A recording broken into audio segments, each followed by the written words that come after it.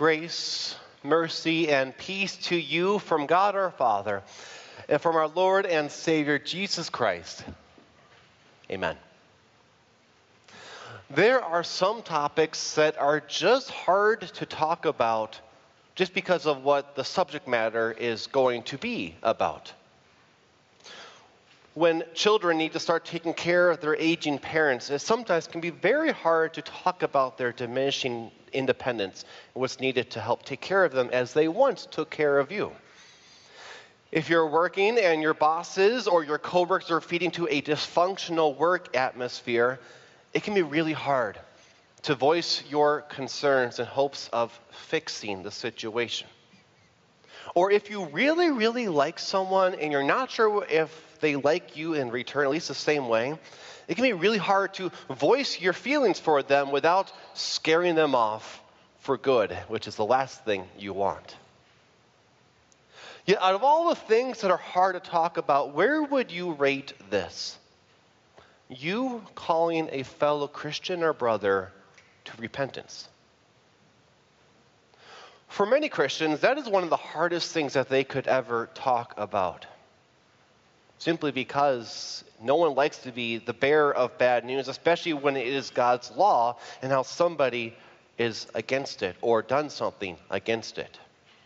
And yet this hard thing is what God wants of his church, that is Christians like us, to be willing to say, because the blessings that come through repentance and what happens afterwards is more than worth the hardship that comes into speaking it. In many ways, this idea of repentance is at the heart of what our verses from Ezekiel are talking about this morning. When God recommissioned Ezekiel to keep watch over the house of Israel, it's his prophetic voice to say to them, turn back from your evil ways and live. Ezekiel needed this direct call from God, a recommissioning call, because of how hard it is to do this thing. For one, it's hard to mean it in the way that God himself does, with a loving heart that wants the best for somebody's eternal welfare. But also secondly, because it's just hard to say these words in the first place, or to keep saying them as needed. And yet, God equips both Ezekiel and us today to say this hard thing by showing us the blessings we have through our own repentance and our role as messengers of his word. When we read through our verses from Ezekiel, you didn't find the word repentance anywhere written in there. It's because repentance is our modern way of summarizing what Ezekiel means with his phrase, turn back from your evil ways and live. We understand repentance as having 3 steps to it. First of all, a genuine confession of your sins, whether you can list them all or you don't remember them all. Secondly, that trust in God's promise to forgive your every sin, just as he says in his word, and we sung about it at least a couple times already this morning. And then third, to live a life that is free from those sins, or at least trying to, that we just said we were sorry for doing in the first place. Ezekiel gives us the illustration, all this happening, of a person who is turning back from their sins and then living life free from them. And once we repent, we receive the full measure of blessings that come through this hard act. Our status before God is his forgiven child who's holy, precious, and loved to him. His face shining down on us as it fills our heart with peace and hope for the future. The reassured guarantee that heaven will be our eternal home and it will be everything as promised and advertised in the Bible. This repentance that is so hard to do, it's in fact a necessary part of every Christian's life because of our many and daily sins. A repentance that is very much needed. Because if a person refuses to repent, then they have unrepentant sin. If you have unrepentant sin, then not only are those blessings that come out of it lacking, but your home in heaven can even be jeopardized. That's why God wants us, his church, to be willing to say the hard things like calling people to turn from their evil ways, because if we remain silent, the consequence could be eternally disastrous. That's why God gave Ezekiel this recommissioning call, to reaffirm what he called him to do, to speak this word of repentance to the house of Israel at this point of history. Up to now, the house of Israel, the people of Israel, they had received a good measure of discipline from God for their generations of idolatry and hardened hearts. But there was about to come one final act that would break their spirits, when the Babylonian army would conquer this capital city of Jerusalem, raze it to the ground, and dash any hope of them having a land or a country to themselves. When the people in exile would hear news of Jerusalem's fall, they would finally realize who was to blame for their hardships. It was they themselves, not their fathers, not somebody else. They were the ones to blame, and that future looked really bleak to them. And they would be coming to Ezekiel for comfort and for answers. Even though it was God who disciplined the Israelites, he did it for their eternal good. We hear God tell us so with his desire in doing this. As we heard from our verses, I take no pleasure in the death of the wicked, but rather that the wicked turn from their way and live. You see, God, he did not want the Israelites to live in exile or to suffer. He wanted them to live in the land that he gave them, the promised land of Israel, and to live for him in faith. But to do that, they needed to repent. And for them to repent, they had to be disciplined, just like any number of us had to be disciplined by our parents when we were still kids. And so Ezekiel was there to give this hard message to the Israelites, so they could repent, be back in God's good graces, and in 70 years later, to go back to that land of Israel and to enjoy what God wanted them to have all along. It's not just Ezekiel, though, that God has called to issue this call of repentance, to speak this hard thing. It's also Christians like you and me, as we help one another to remain on the narrow path to heaven. And as we begin to consider issuing this call in the first place, what is our motivation behind it? Is it perhaps done out of vengeance? To repay hurt with hurt? When somebody sins against us, don't we want to see them get it back to them? To be broken, to be remorseful, to realize the error of their ways and what they have done against us, and to just be a withering wreck of remorse before us? Makes our sinful nature feel good, at least. And isn't that what you get when you call someone to repentance and they confess their sins before you, what they have done? Ooh, sounds a little interesting now. Or maybe our motivation is simply one of obligation. Sure, we'll speak the words that God wants us to say, but it's like a child who only does something because their parents make them. Their heart is far from the act, and if we had our way, we would never, ever do it. Do we ever have God's motivation in our heart? A loving heart that seeks their eternal good and is willing to do the necessary hardship for what hopefully will come out of it? Probably not, or at least is not our main reason in exercising Christian discipline. See, it's hard to have a heart like God, one that lovingly says this hard thing that is wanted of us. But to help us have such a heart, let's review what we ourselves have benefited from our own repentance. Like those Israelites in exile, we know there's only one person to blame for the actions that we have done, our sinful thoughts and words, and the consequences that we brought upon ourselves. It's not somebody else's fault, it's ourselves, and that future may not be looking so good. Like those Israelites, we deserve the full wrath and punishment that we deserve for our wrong acts from God himself. And yet, God does not want to see us suffer.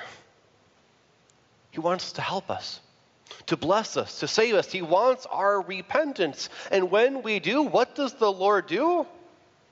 He doesn't hold out on us to make us wait a little bit longer or to wish for what things are. No, he immediately gives us those blessings that come through repentance to assure you of your status, a forgiven child of God who's wholly precious and loved by him.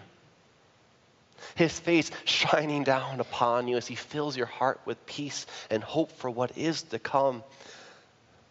A reassured guarantee that heaven will be your eternal home, and you will see firsthand just how great it is in all of its glory.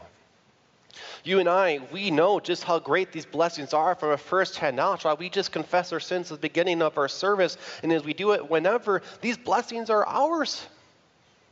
How can we not want them for everybody else as well? And if we have that heart, then we have the heart of God. A heart that loves the sinner, that wants the best for them. A heart that is willing to do what is needed. Because as we say with God himself, I take no pleasure in the death of the wicked, but rather that the wicked turn from their way and live. With a heart that says this, and that lovingly means this hard call of repentance, let us take the next step then, and to actually say this hard thing to those who need to hear it. When God recommissioned Ezekiel, he compared him to a watchman. Watchmen were responsible for a community safety by keeping watch for incoming danger. And if something was coming down the road, it was their job to let the people know so they could prepare for it and be ready for it. If the watchman saw the danger but said nothing, he would be the one to blame for whatever happened to the people below. But if he warned them, he would be innocent, even if the people did not listen to him at all. Here in the dry West, we are familiar with this watchman idea with the fire towers that we find in our high and remote areas. Back when they were a lot more common, before we had satellite technology and all that to make it a lot easier, they were everywhere. And the people who worked there had one simple job: to keep watch, specifically for wildfires.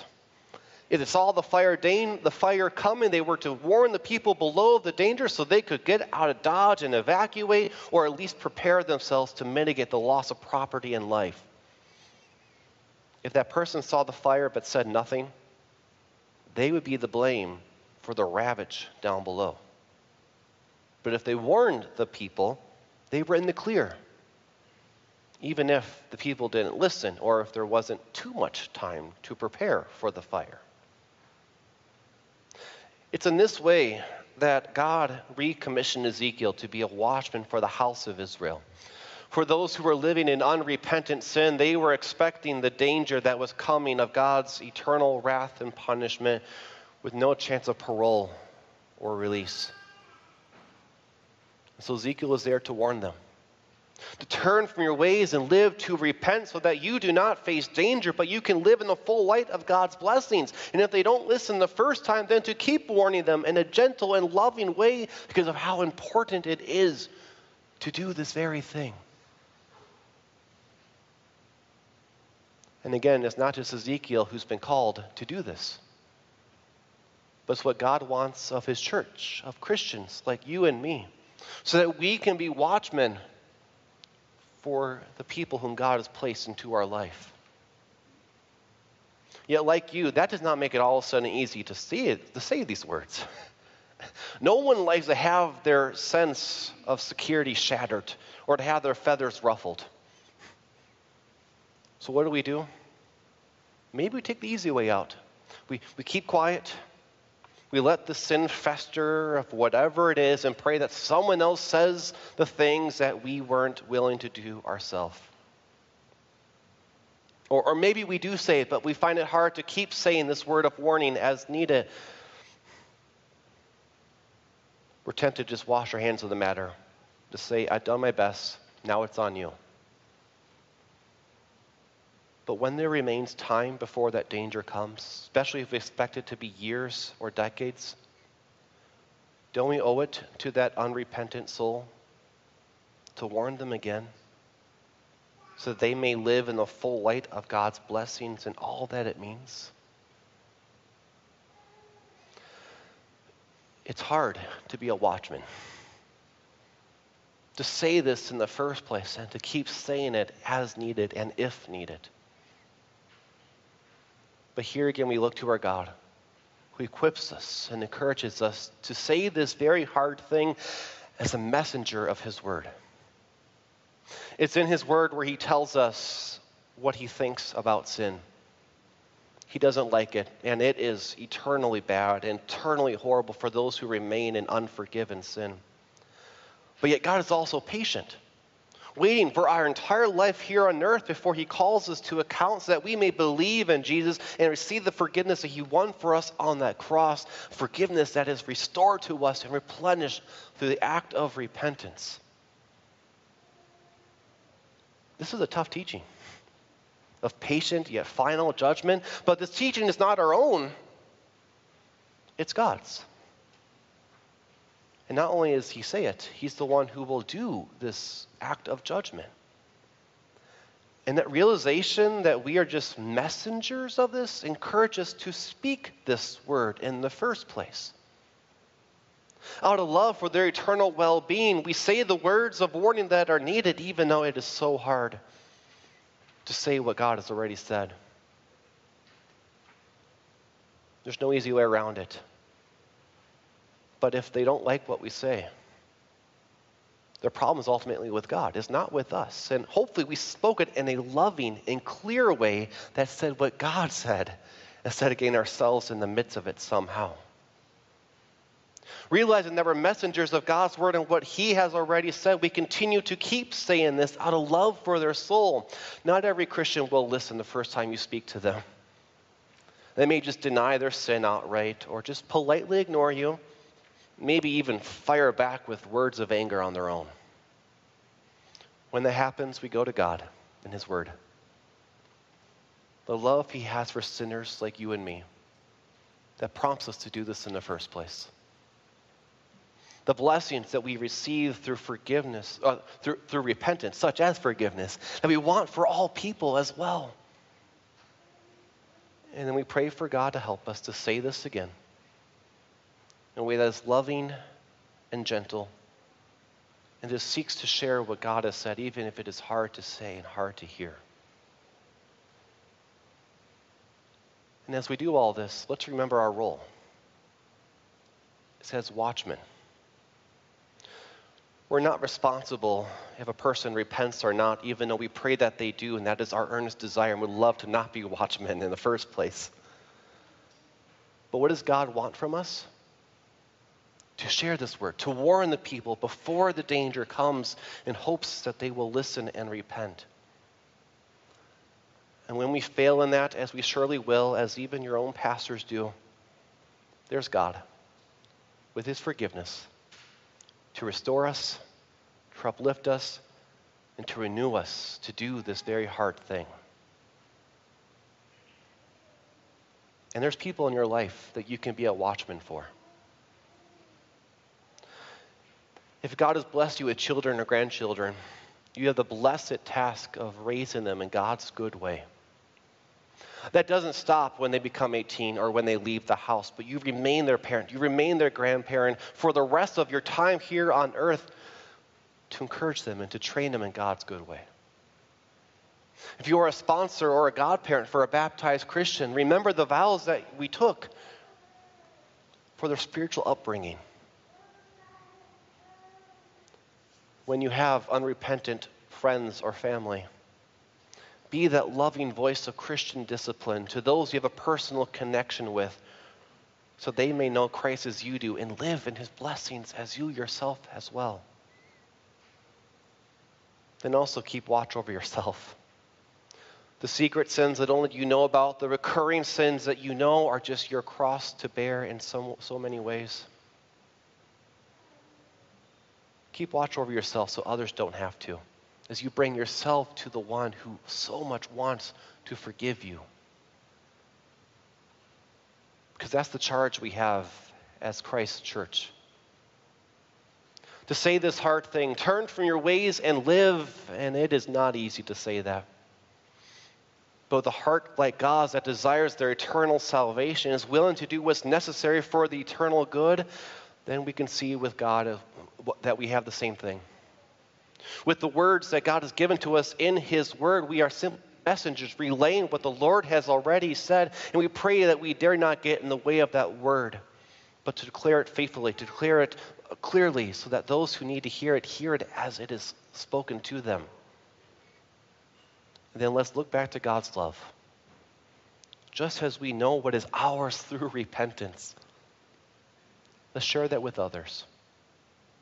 To be the church that God wants, willing to say the hard things, so as they turn from their sins and live, they may be in those blessings of repentance and be free from that danger that is to come, looking forward to a great and glorious future in heaven. Amen.